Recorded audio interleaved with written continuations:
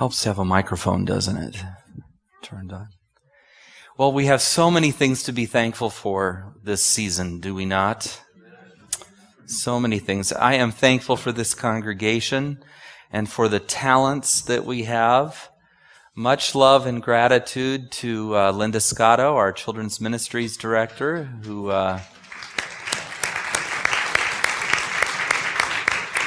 just does a great job year-round for us. And to all those who assisted her here, much love and appreciation to Bev Bell, our organist, who is so faithful to us all. Yeah. To Naomi, who helps with these programs year after year after year. To the guys who helped with this production as a family and made it their project.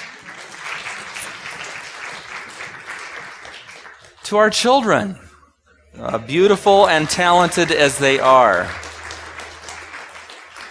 And much love and appreciation to Bunny Thornburg, who continues year after year, decade after decade, to lead our choir. And we're always, talk to her. If you sing, she is interested in more than just a few voices. So that's, and to our choir, of course. Blessings to all of you who return those talents week after week. Love and gratitude to Travis Johnson, who produces a beautiful bulletin for us.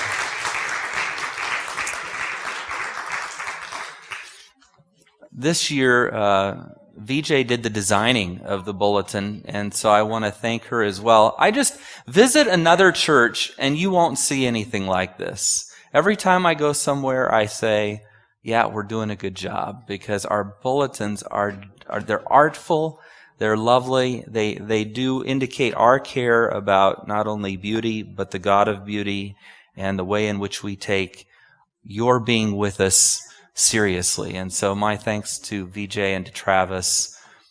Give a hand to our sound crew, please. Birker and his team work tirelessly and faithfully behind the scenes, and I would have to yell a lot if they weren't back there. So I'm really... It's been a wonderful year, and I want to thank all of you for your help and participation. And as Milton mentioned, we do have a wonderful program Christmas Eve coming up at 11 p.m., and I would very much like to hear from you today or tomorrow by email if you're willing to do something with that program. Do a reading for us. If you have a Christmas song that you have in your heart to share, we'd like to talk about that too. So thank you so much. It's been a rich season together in Advent, too. For those of you who are visiting, we here at Santa Clarita take Advent time to look forward to the coming of our God. This is a coming that is the first coming, but it also echoes the coming yet to be, the second coming, our unrealized eschatological piece, to put it in the big words for those of you who appreciate me for that. It's our unrealized eschatology that we celebrate as well as our realized eschatology. And so Jesus has come, and yet we take Advent to look forward to that time of coming. And I just want to recap for those of you who haven't been around some of the fun and beautiful things I think we've been talking about. November 29, the sermon centered on gratitude. And I have to just recap for you that while that's particularly appropriate around Thanksgiving time, there is nothing you can cultivate in your life that will do more for you spiritually, psychologically, socially than a spirit of gratitude. A spirit of gratitude. I tell you what, there's always something wrong with everything, and those of us with sensitivities can see it, hear it, find it, smell it, whatever, instantly. We're very good at all of that, and that's a skill that's essential in our society. If we were to do what we do, we need those people and those skills. But a deep, abiding sense of gratitude for what God has done, for life itself, for this incredible planet we live on. What a thing to cultivate in your life, and it will change the way you relate to everything. a spirit of gratitude. And then December 6th, we took a different look at Mary. You know, Catholics have a very different relationship, by and large, to Mary than Protestants do, particularly very different than Adventist Protestants do. And I wonder sometimes if in running from that a bit, the Mariolatry that we reject, I wonder sometimes if we don't miss the incredible woman that she was. Tagged by God for this incredible purpose, but more importantly, raising a child whom she grew to follow. December 6th, I guess it was, we talked about Jesus and his mother Mary and the way that she was not just a mother to him, but a disciple to him. There at decisive moments along the way, even after his death, praying in the upper room, being with those who were choosing the replacement disciple for Judas. She's present in all of these biblical moments. And so I took a moment to just say, let's reframe where we're coming from. Mary shows us not only what it means to hold God in her arms, but she shows us what it means to follow him as a disciple. We have a wonderful model of feminine discipleship in Mary. The following week, we looked at Zechariah's song. Zechariah was a high priest, the father of John the Baptist, and when the angel appeared to him and said that you and your wife are going to have a baby, because they were old, he thought it was funny. I guess you don't laugh at angels. Because when he laughed at the angel said, that's fine, you're not going to say a single thing until this child is born. And if you decide that his name is something other than John, you'll never say a single thing. You're going to be quiet until he's born, and his name will be John, and that's the end of the story. And so when the baby is born, and this dumb man is given, this mute man is given a pad and pencil, everybody is shocked when he writes his name is John, because that was not a family name. This wasn't part of the tradition. He went against everything all the aunts and uncles and relatives and doting friends were telling them had to be the name. You're going to name him after your Uncle Pete, right? It's going to be Pete. No, it's definitely got to be. No, his name will be John. Okay. And so Zechariah's song is what we focused on last week. Echoing back to songs of deliverance and songs of praise and songs that go back to Abrahamic sort of promises that we would live in a land and we would live in peace and inherit it. So Zechariah's song spoke to us last week, and now this week we're going to look at John the Baptist's song. And I know you're going to say to me, did John the Baptist sing? I don't know. I'm going to say like an angel. But this man did something that's really unique, and he models in his own discipleship something that I think we're not familiar with, but need to become aware of. In ancient Near Eastern times, when a king traveled somewhere, generally two things happened. The richer the country, the bigger the country, the more powerful the empire, the more this was the case. But always an emissary was sent before the king to wherever he needed to go. An entourage was sent ahead of him. These emissaries would take gifts, messages from the king, and make arrangements for his travel and arrival. Now remember, we're not talking about Secret Service and 747s here. We're talking about camels and distances to lands that would take months sometimes to navigate. But I think what we forget in modern times is there was empire in biblical time. I mean empire with a capital E. And in the time of Rome was we're patterned after Rome, by the way, but Rome was very deliberate about building roads. What do they say, the old saying? All roads lead to Rome. It's true.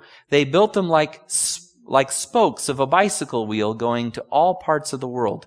Why? Because they wanted to be able to demonstrate that if there was an insurrection, or there was somebody who didn't want to pay their taxes, or there was an uprising in some different area of their empire, they could march an entire platoon of an army 20-some, 30-some miles a day toward that destination. And in biblical times, that's the equivalent of loading a tank onto a Galaxy 5 and sending it to Iraq. Unbelievable military power that they demonstrated in their capacity to move armies and people and supplies because of the roads they built everywhere they went. They built aqueducts so they would have water. They did all of this in the name of empire. But while Roman Empire may have been one of the greatest ones, there were lots of empires before them. The Egyptians, as you know, had an incredible civilization. The Assyrians. All these empires would have kings. And we think of these things as sort of primitive and crude, and yet we do almost exactly today what they did then, just in a different form. They would send a group of people, as I mentioned already, to the place they wanted to go. So let's say that the king of the Hittite Empire wanted to go visit Egypt. There would be a whole group of people that would be sent as an advance party to Egypt, first of all to make contact and make sure that everything would be well and that their king would be welcomed, but also to make sure that there were safe and proper accommodations, that the details were worked out of the visit so that there wouldn't be any friction between the group coming in and the country being visited. There was concern, of course, because they would bring chariots and they would be bringing armed men, that it wasn't perceived as an attack or a battle coming to the borders.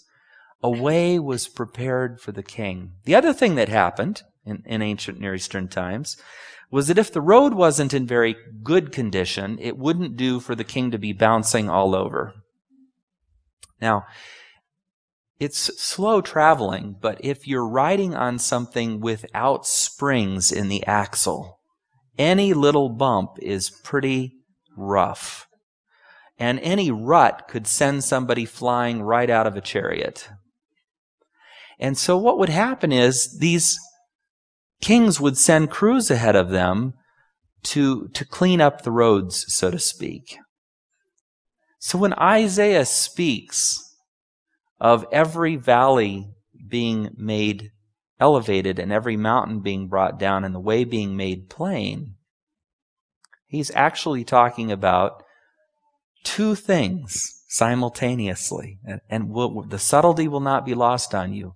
One, he's making a reference to preparations for the coming of a king.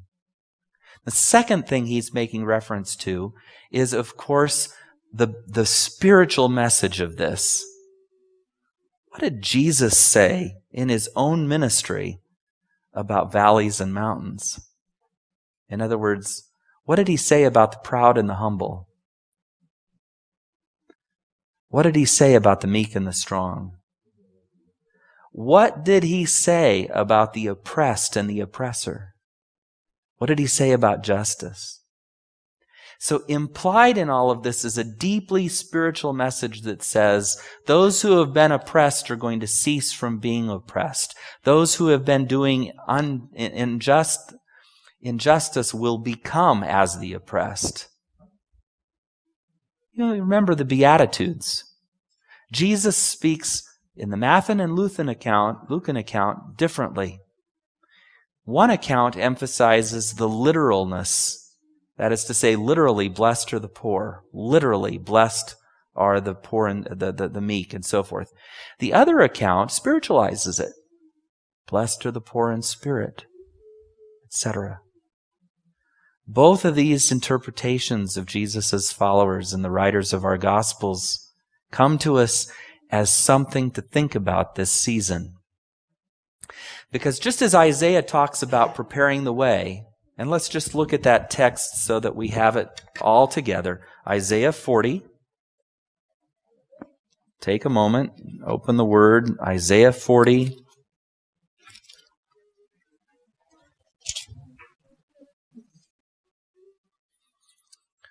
For those of you who were with us last Saturday afternoon, you might have heard some of these words.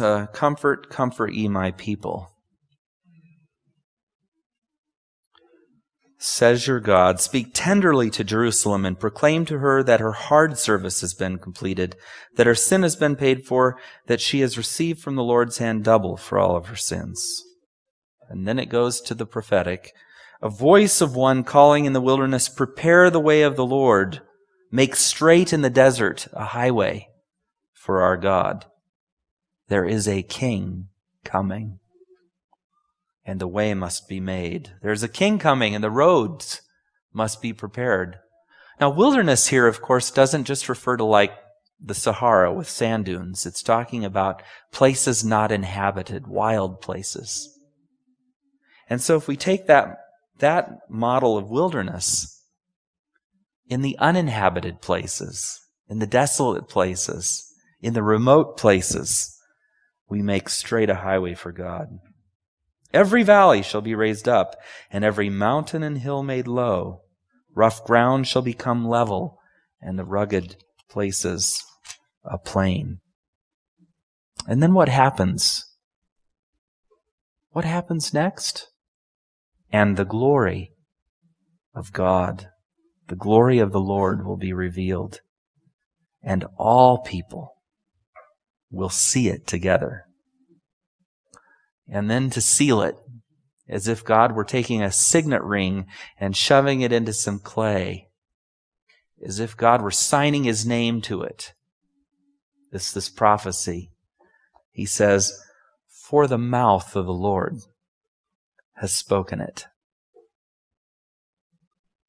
When I hear those words, I can't help but smile. For the mouth of the Lord has spoken it. Is there a higher authority? Is there a greater truth? Is there any deeper level of integrity or honesty than we might find in the Lord? It's the ultimate. It's the ultimate signature, the ultimate stamp of authority. For the mouth of the Lord has spoken it. There is such power in this mouth. This is the mouth that speaks and things become.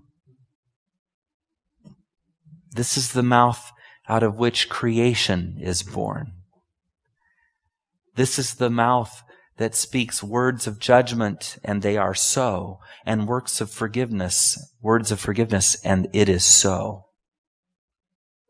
And this is the mouth that brings to us a word that endures.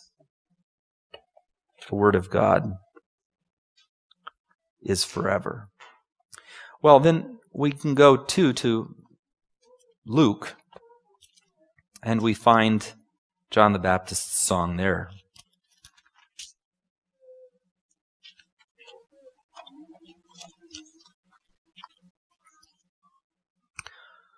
As it was written in the book of the words of Isaiah the prophet, what we just read is found right there in its entirety.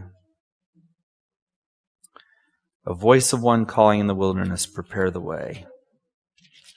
Now, listen to Luke chapter 3. In the 15th year of the reign of Tiberius Caesar, when Pontius Pilate was governor of Judea, Herod, tetrarch of Galilee, his brother Philip, tetrarch of Iturea, and Trachonitis, and Lysanias, tetrarch of Abilene, during the high priest of Ananias and Caiaphas, the word of God came to John, son of Zechariah, in the wilderness. He went into all the country around the Jordan, preaching a baptism of repentance for the forgiveness of sins. All that detail just helps us with perfect precision and the help of archaeology place exactly when and where these things took place. We have multiple different entities and calendars coming together in one list of names. So thank God for that little introduction to this time in John the Baptist's ministry. It's been enormously helpful. And so from that, we have very precise date for when all of this was taking place. Now, we give credence to this sentence a lot, but I don't know if we think about it in terms of preparing the way. John the Baptist is preaching a gospel for the repentance of sins. Now, I'm going to try to be brief about this. Up till now, if you wanted to become a Jew, you had to be baptized, the mikvah. Conversion to Judaism required circumcision for the men and baptism in the mikvah, by which you became born a Jew.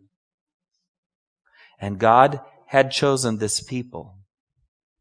But John the Baptist is now shifting this to something different and something new. Salvation doesn't depend at this juncture on belonging to a special group of people. Salvation is no longer for those who call themselves children of Abraham. It's broader than that. John the Baptist is preaching a baptism, that is to say, the birth into a new identity for the forgiveness of sins. John said to the crowds, verse 7, coming out to be baptized to him, "You brood of vipers, who warned you to flee from the coming wrath? Produce fruits in keeping with repentance, and do not begin to say to yourselves, 'We have Abraham as our father.' For I tell you that out of these stones God can raise up children for Abraham. The axe is already at the root of the trees, and every tree that does not produce good fruit will be cut down and thrown into the fire." We know where Jesus gets some of his message as well. It's the Elijah message. John the Baptist is preaching this repentance for the forgiveness of sins and baptism into a new order of things. This is a new order of God's reign and God's justice. The two are inseparable. This is why Isaiah is speaking and John the Baptist is speaking of valleys being made mountains and hills being made low. A new era is coming, a new kind of king, a king who brings with him a new order, a new way, a new sense of belonging. How do I know that this is true? And I'm not just telling you this because it's my sort of axe to grind, if you will. Read on with me, Luke 11. John answered, "Anyone who has 2 shirts should share with one who has none.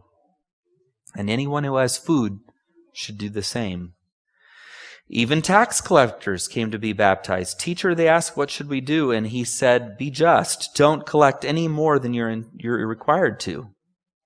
And then some soldiers said to him, 'What should we do?' And he replied, 'Don't extort money, and don't accuse people falsely. Be content with your pay.' The people were waiting expectantly, and all were wondering in their hearts if John might possibly be the Messiah. And John answered them all, 'I baptize you with water, but one is coming more powerful than I, the thongs of whose sandals I am not worthy to untie. He will baptize you with the Holy Spirit and with fire. His winnowing fork is in his hand to clear the threshing floor and to gather wheat into his barn, but he will burn up the chaff with an unquenchable fire.' And with many other words, John exhorted the people and proclaimed the good news to them. One is coming who will not just cleanse you from your sins, but enliven you with spirit. One is coming who will make judgment upon the earth. This is a realized eschatology, and it's an anticipated eschatology. It's a realized coming of Jesus that we've been looking for in Advent, and it's an anticipated coming of Jesus that we look for at the second coming. Let's leave it at this. John the Baptist's song is about making way for a Savior. And it's about ushering in a different kind of kingdom. And in all of that unfamiliar language, I just invite you as 21st century American people gathered in Southern California, Santa Clarita, 2,000 years after these words were stated and more. I invite you to ask what preparing the way of the Lord looks like for you. What do you need to be doing to prepare the way of the Lord? How are you an emissary? In what ways are you making mountains valleys and valleys mountains? How are you living out this call of John the Baptist and Jesus? That if you have 2 shirts, you can give to one who has none, and if you have food, to share it. A different kind of order. A different kind of kingdom. A different kind of Savior. A king. Let's prepare the way.